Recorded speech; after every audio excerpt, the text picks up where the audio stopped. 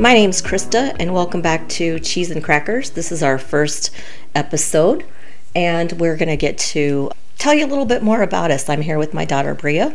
Yep, I'm Bria, and like she said, this is officially our first ever podcast episode, so this is something we're excited to bring into the world. Before we get up to our current state and what's going on in our lives, I want to give you a little background information and tell you a little bit about myself. I am going through a divorce, as we talked about in the introduction, and I have two daughters. Bria here is my oldest, and then I have a younger daughter who really doesn't want to be part of the podcast at this time, which we're going to honor and is fine with, so I won't name her. I'll just call her my youngest daughter. And I was married 23 years. I grew up middle class and have been middle to upper class. After getting married and working, I am a school teacher. I teach third grade currently, and this is my 28th or 29th year of teaching. It all kind of runs together after a while. So I think people will be surprised when they hear my story in this podcast, because I made a really conscious effort of going in and closing the door and leaving what was happening at home behind, which in some ways is good because it didn't affect my job or the kids, because I had those connections. And if I didn't get love from home, I could at least get it from 8 and 9-year-olds and younger kids that would give you hugs all the time. However, it also, I think, made it a little bit harder dealing with our current situation, because I know one day my principal said, "You're handling it so well." And I can do that because I'm so good at hiding things and faking it, that to me, what's going on in my life really wasn't anything different than what I'd been doing all along. And school's kind of my safe place. I can go in, close the door, be me, and be with the kids and focus on my job and not have to worry about everything else. So it's kind of my job, but it's probably a little bit my escape too, because I enjoy it. I've always enjoyed helping others, which is another reason we decided we wanted to do this podcast, because we wish that there would have been a place out there that we could have found out some of this information. And as we go through the different episodes, you'll see what we're talking about, because it hasn't been easy, but it's made us stronger. It's definitely not been an easy journey, and I think you'll see it from my mom's perspective, and then you'll see it from my perspective as growing up in the household, and the coping mechanisms and the things that I did to kind of hide myself, and how I grew up and how I conditioned myself to my living situation, which I don't regret any of it. I'm really grateful for it, actually, looking back and reflecting now, because now I know that there was a purpose of living through it all, and it was actually to advocate and teach others and kind of guide them along their own journey. And everything works out for a reason, and everything happens for a reason, and I'm a firm believer in that. And if we were still in that situation, we wouldn't be able to talk about it and truly change lives. So grateful to be on this journey and still going through it and having this place to share. And I think one of the things that's important is to try to maintain a positive outlook. I mean, Bria and I have always tried to find the good in things and take negative situations and make them a positive, which again is what we're doing with this one, because it's definitely a negative situation, but now we're to the point where we've healed. We can laugh, we can talk about it. I'm not saying that we're healed totally, because I think we'll always have some trauma response and some post-traumatic stress disorder, but we're a lot better off than we were, and neither one of us, I can certainly say, would ever want to go back and live that way again. Yeah, I also think the reason that we haven't really put this out here before, for all those wondering, is because going through something as traumatic as we did, definitely, it takes a toll on your mental health, and it takes a toll on your well-being, and it really took a long time for us to heal and feel comfortable with people knowing about our situation, whether it was coworkers or family or friends or people in the town knowing, and going out to the grocery store and saying, "Oh, I heard about your situation, how are you doing?" For a long time, that was something I hated, but reflecting now, I'm glad that people do care. But also, sometimes I think people are nosy. But I mean, if you're nosy and you're listening, I guess you're going to find out anyway. But I just think that sometimes you really have to prepare yourself and you have to work on overcoming your fears. And I think one of our biggest fears as a family was letting people finally understand what we went through after it was hidden and closed off for so many years, was actually being very vulnerable. I think your sister summed it up really good too. One of the times that we were at therapy, we did go to therapy after everything too. You know, we left and she said, I don't understand why we're talking about it. I lived it, I'm done with it, and I don't want to talk about it again.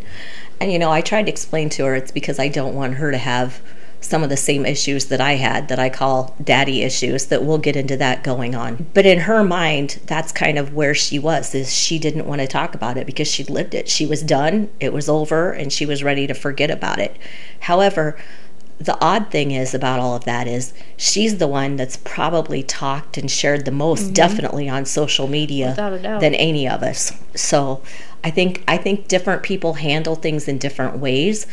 But I think anytime you're going through a major life change or a life crisis, you know, there's strategies and ways to help with that.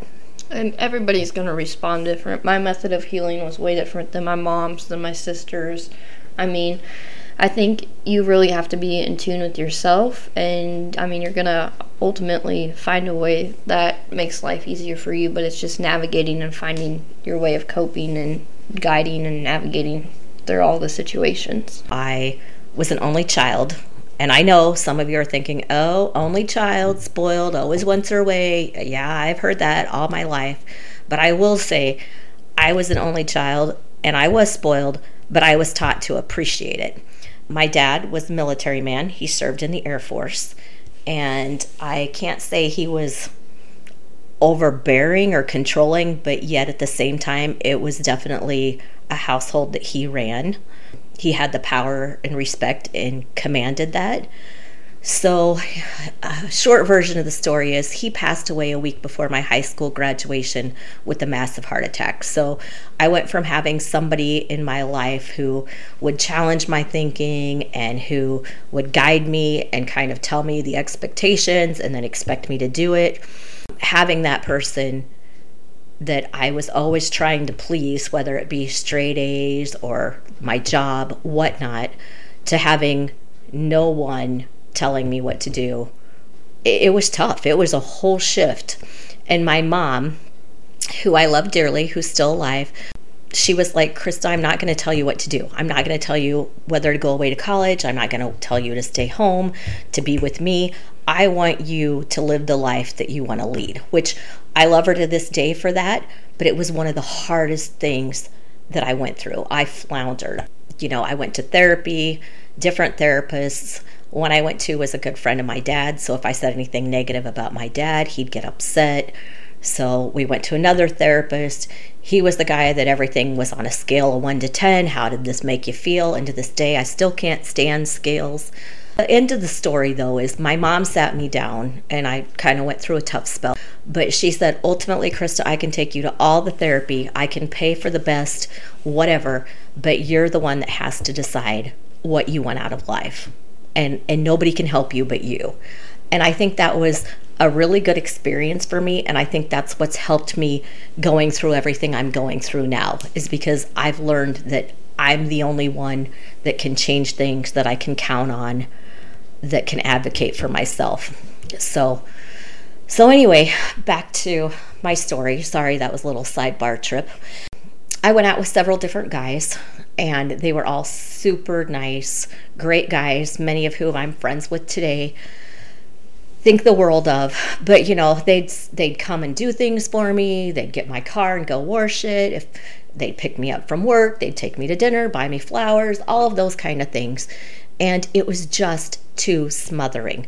If I said, this guy looks green today, they'd be like, oh yeah, it looks green. And I just couldn't handle how they agreed with everything. I think I missed some of that teenage fighting. I can't really say fighting, but that disagreeing with my dad and him being so set in his ways that it was like everything was just too nicey nice. So I went to a party, and it was at this party that I met my estranged husband. And he had just gone through an ordeal where his dad had passed away with a stroke. And, there were many issues with that, dealing with the stepmom and so on and so forth. And so anyway, we started talking, and he definitely was what I would say opinionated. And then we started seeing each other. And in reality, looking back, I didn't even realize it at the time, but I ended up with someone who was more like my dad. Yep.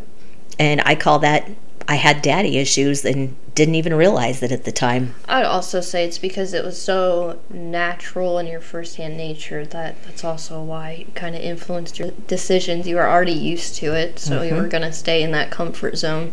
I would agree. So anyway, we lived together for a while, moved out, started dating other people one summer, and then his mom passed away with cancer.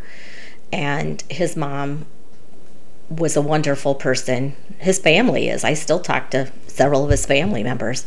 I don't really think he ever dealt with his father's death or the death of his mom. And he called me up after that and, was like, I'm really alone. Could we just meet and talk? I don't have a mom. I don't have a dad. This is like the first time in my life I've realized I am really on my own.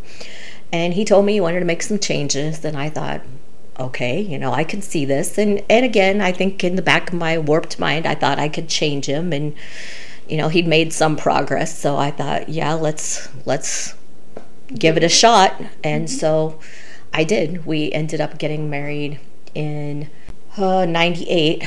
And that was about 8 years after we started dating.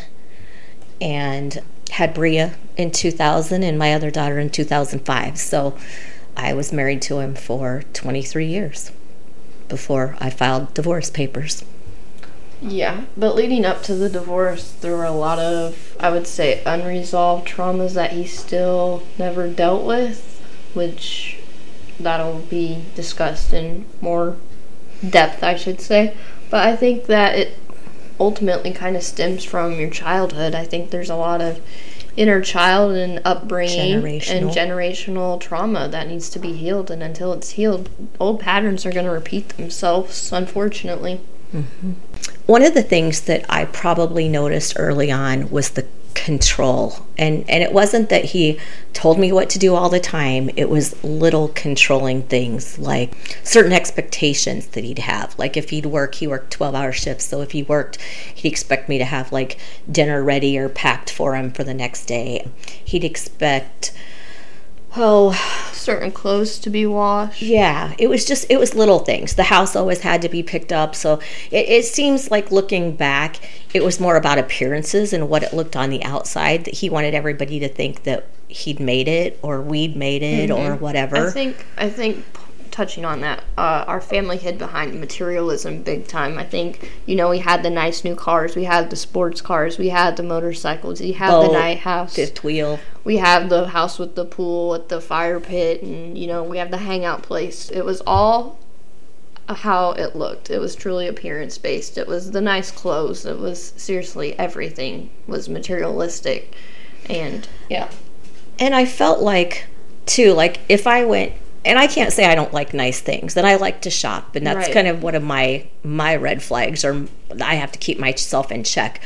But one of the things that I noticed is it seemed like after he'd get something, he was never happy with it or satisfied. It was always what's bigger, what's best, or what's next. And he was always comparing what we had to other people. Like, he had a friend that had a business, and so he always talked about how he wanted his own business. So we ended up getting our own business, and that's for another episode.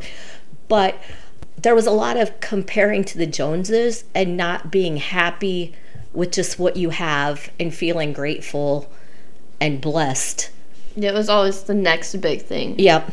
It was, okay, well, we have this car. We're going to upgrade to the next level. We're going to get the premium package. It was the whole 9 yards. And if he wasn't buying it, he was planning what he could buy next, researching it for like months, so that way he'd get exactly what he wanted and the best. And it was almost to the point where it was like obsessive, and we'd be like, just pick one. We don't care, and that would really bother him, because it was like, it was indecisiveness in a way. Yeah. but yet he knew he was going to buy something. Yeah. And we'd say, well, get what you like, because you're going to turn around and you're going to want to upgrade later. And so we had that conversation many a times, and it still didn't really seem to matter, because even when he got the best, there was always something better. It was never enough. Yeah. Another red flag I want to talk about, though, is control of money. Yes. Financial control. Financial control is, I think, huge. And I'm just going to say this and take it for what it's worth, but you need to look at your own situation and how in your household money's divided. Or managed. Exactly. It might be a case of you both pay the bills together. It might be a case of one person pays the bills, but the other person knows what's going on. In my case, he wanted the control. It was very one-sided. And another situation is, like, I have friends who, if they have a purchase and it's over a certain amount, they have to okay it with each other. We didn't really have that unless it was me. Yeah. I had to okay it, but it was a little different if it was something that he wanted. And I'll give you an example, Bria. When you were little, and you must have been maybe two or three, and Grandma and you and I had went shopping at the outlet mall. Our youngest wasn't even here yet, and I had a budget that your dad had given me that day, and I couldn't go over it. And I understood that. I mean, I got it. But we went to the Gap, and they had their winter coats marked down, and you had almost outgrown yours, and it was getting tight. And I remember looking at it and my mom saying, well, why don't you just buy it? I said, because if I do, I'll be like $7 over my budget. And she's like, Krista, I'll give you the $7, for God's sakes. It's cute. You like it. She needs it. Get it. So anyway, we did. I got it, dropped her off, and went back home. And I came in the house, and he was on the floor.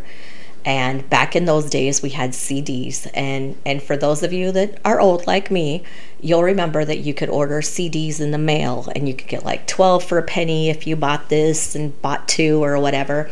And so anyway, that day, there was like 15 CDs that had come in the mail that he had purchased. And he was listening to them, and he's like, come in here and listen to this one. And, we talked about turning it down because of your ears, because he always liked it loud. And anyway, we got done, and I went out to the kitchen to fix something to drink. And he came out, and he wanted to know how much I spent. So I told him, and before I could even tell him that it was only $7 that I'd went over, he blew up. He was like, you can't ever keep a budget, and this is why you don't deserve to go, and blah, blah, blah. And it was one of those things that he didn't even realize the stupidity of it when he was sitting there with like 15 or 16 new CDs, but I'd spent $7, and I didn't even get the chance to tell him, my mom said she'll give you $10. It's not like I'm going to keep the money. And at this time, both of our checks were going in together. So the more controlling that it got, I'm going to tell on myself here, but the more controlling it got, the more I would say I was a little resentful. And not a little, a lot, because I'd been an only child, and I was used to having nice things and getting what I want. And I went from that to our checks were combined, and he controlled the money. And so I remember at school there was a co-op, and his big thing was, well, if they want you to do that stuff, then the school should provide it for you. Well, anybody that's ever taught or been around schools knows that it's not like a business where they bring in stuff and feed you luncheons and cater it. So everybody brings something, like a potluck, and that's what we do. And so I told him that we had one coming up, and I needed money that next day. And he said, well, there isn't money for that. And so that's how it all started. And I took my credit card, I went to the store and bought what I wanted to for a co-op, and probably a little bit nicer just because he said I couldn't. I'm going to be honest, because I have that little tendency too. So, you're going to tell me I can't buy anything? Well, I'll buy a fruit pizza and a veggie tray just because, I could have bought a bag of chips, but now I'll show you. So anyway, I had that going on. I was going back to school for my master's. We would, take out student loans, and he'd have me take out the full amount so we could buy half a beef or half a hog or whatever. Whatever was convenient for him. What benefited him. But then it was my fault because I had student loans and they were so high or whatever. But back to the credit card story. So you can kind of see where this is going, because if I wanted to go with the girls or I wanted to go out shopping or whatever, I'll just use the credit card. Well, anybody who's ever been like in their 20s and had a credit card knows that it's kind of easy to run it up a little bit more than what you think. So instead of paying the whole thing off, then you start making the minimum payment. And in the meantime, you're still using it. And then it gets to the point where, I'll just get another credit card and transfer the balance for 0%. I can do that. And so next thing you know, here I am sitting with a credit card that has a lot of money on it. We'll just say over $20,000. And this is the point we're married. I've had my second child by then. We're in the house that we're currently at now. And, he was upset. He'd ran a credit report for something that we were going to buy or refinance. I don't even remember what it was, but he found out about it, and it was bad. It was bad. There was a lot of screaming and yelling, and I apologized and came clean and, cut up all the credit cards in front of him. And I basically had a lot of verbal abuse on that one because I was stupid and couldn't manage money, and this is why I didn't deserve a credit card and I didn't deserve any money. And so I asked him if he wanted a divorce, and he said no. And we went to the bank and we did refinance our house, and we refinanced it for a little bit more than what we'd planned on to pay off my credit cards. And nobody will know, but one of our good friends that we had hung out with was the banker that day. And we had to go in, and I had to tell him that I ran up my credit cards and told him in no uncertain terms that it was, all me, and he didn't know anything about it. And I was so embarrassed. But he never, even to this day when I see the guy, he's always nice to me and has never said anything. But I often wonder what he thought of that whole situation, because it was just awkward. Well, that, and even after moving on from that situation, he would always bring it up. He would always throw it out there. He'd hold it as a grudge or use it in certain scenarios to really put you down. And it really truly was a form of abuse, verbal abuse, emotional abuse. And it was things that happened even like 10, 15 years ago. He'd still bring it up.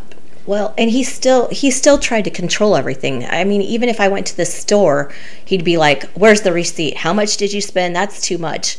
And so I'd say, "Well, then you go to the store and you buy the stuff." And he didn't want to do that. Or sometimes he'd go to the store and bought what he wanted. But if, like, my sister or I wanted something, we couldn't get it. But if it was something that he wanted, then he could get it. It was definitely what he wanted all the time.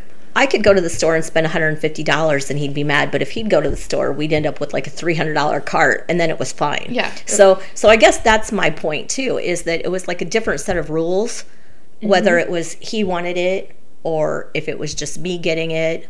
And that's another thing that I think you need to look at in your own situation, is how that communication is. Like Bria said, I was put down, and after a while you kind of get feeling that way, like you're not good enough. And then I remember I got to the point here a few years ago that I got resentful, and a lot that's changed. But then you're going to get in trouble for it, so you're like, well, I'm going to throw in that extra bag of Oreos because I'm going to get in trouble anyway. Why not? Yeah, might as well. And so then I just do those kind of things, or because it didn't matter.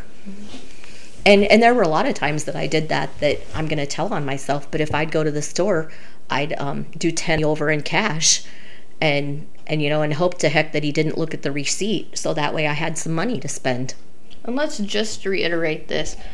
We always had money, and we always had money in our checking account and the joint bank account or whatever.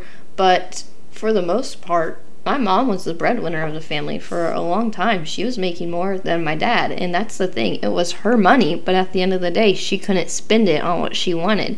My dad was controlling all the finances. She never really looked at the bank account. She'd ask, and he'd be like, okay, yeah, you can look, or there's this amount in there. But there was never really clarity on, the whole financial situation because she wasn't allowed to. He denied access.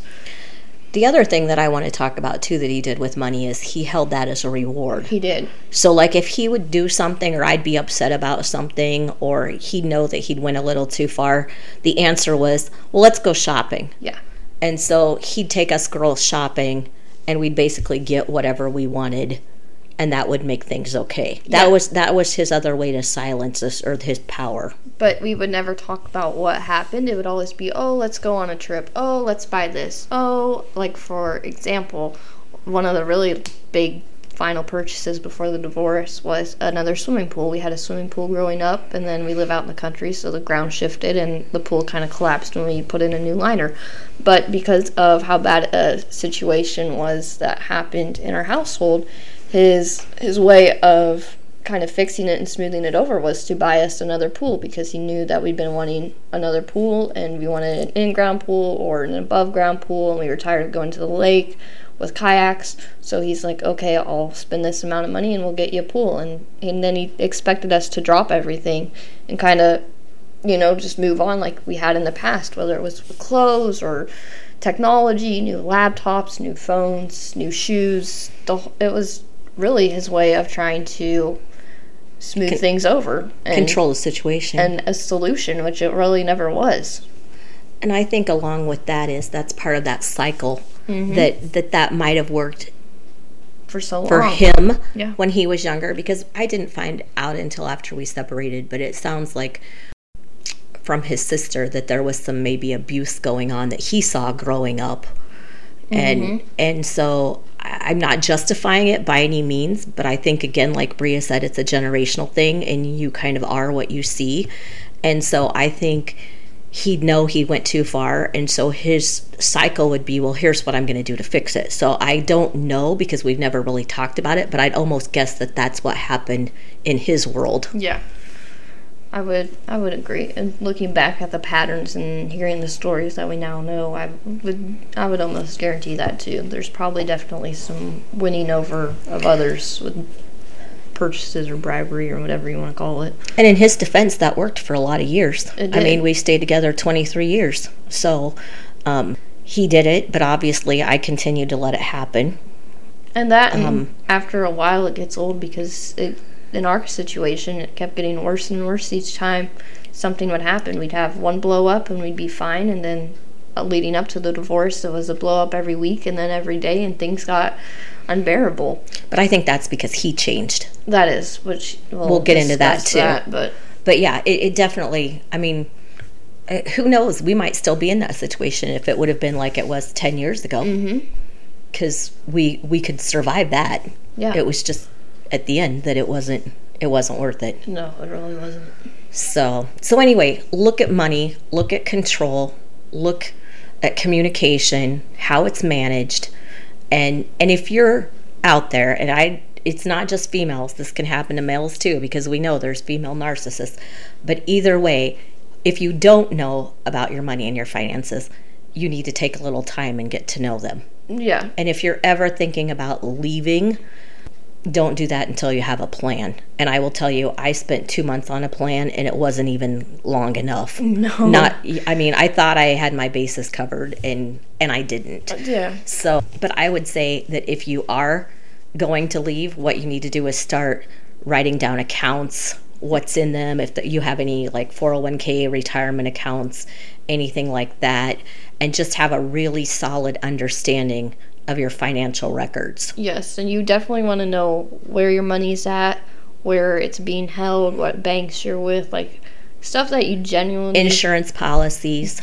Generally should know. You definitely want to know. Because as you go on in this journey, more than likely there will be some game playing with finances and some hidden information and accounts being moved left and right, and you're really going to want to have the first solid record of where all your information is in the first place before you exit. And that's not every divorce. We're talking about if you're dealing with a narcissist. Right. So that's the other part. And the other thing that I think is important to point out before we end on this first podcast is that narcissists, their first line of defense is to play the blame game. They spin things around and make it so it's all you. And victim mentality. Yep, very much so. And so I think that that's something we should get into in our next podcast, but be ready, because they will try to make you out the bad guy while they play the victim role. So we're going to wrap it up here, and you learned about red flags and what you should look out for, and you kind of got to know us a little bit better. But as we continue, you'll learn more along the way and really, really get to look into our lives and everything that we've been through. Thanks for joining us, and we hope you listen next week. Like and leave us a review if possible. Yep, we'll be back on Monday with a new episode, and we look forward to the feedback.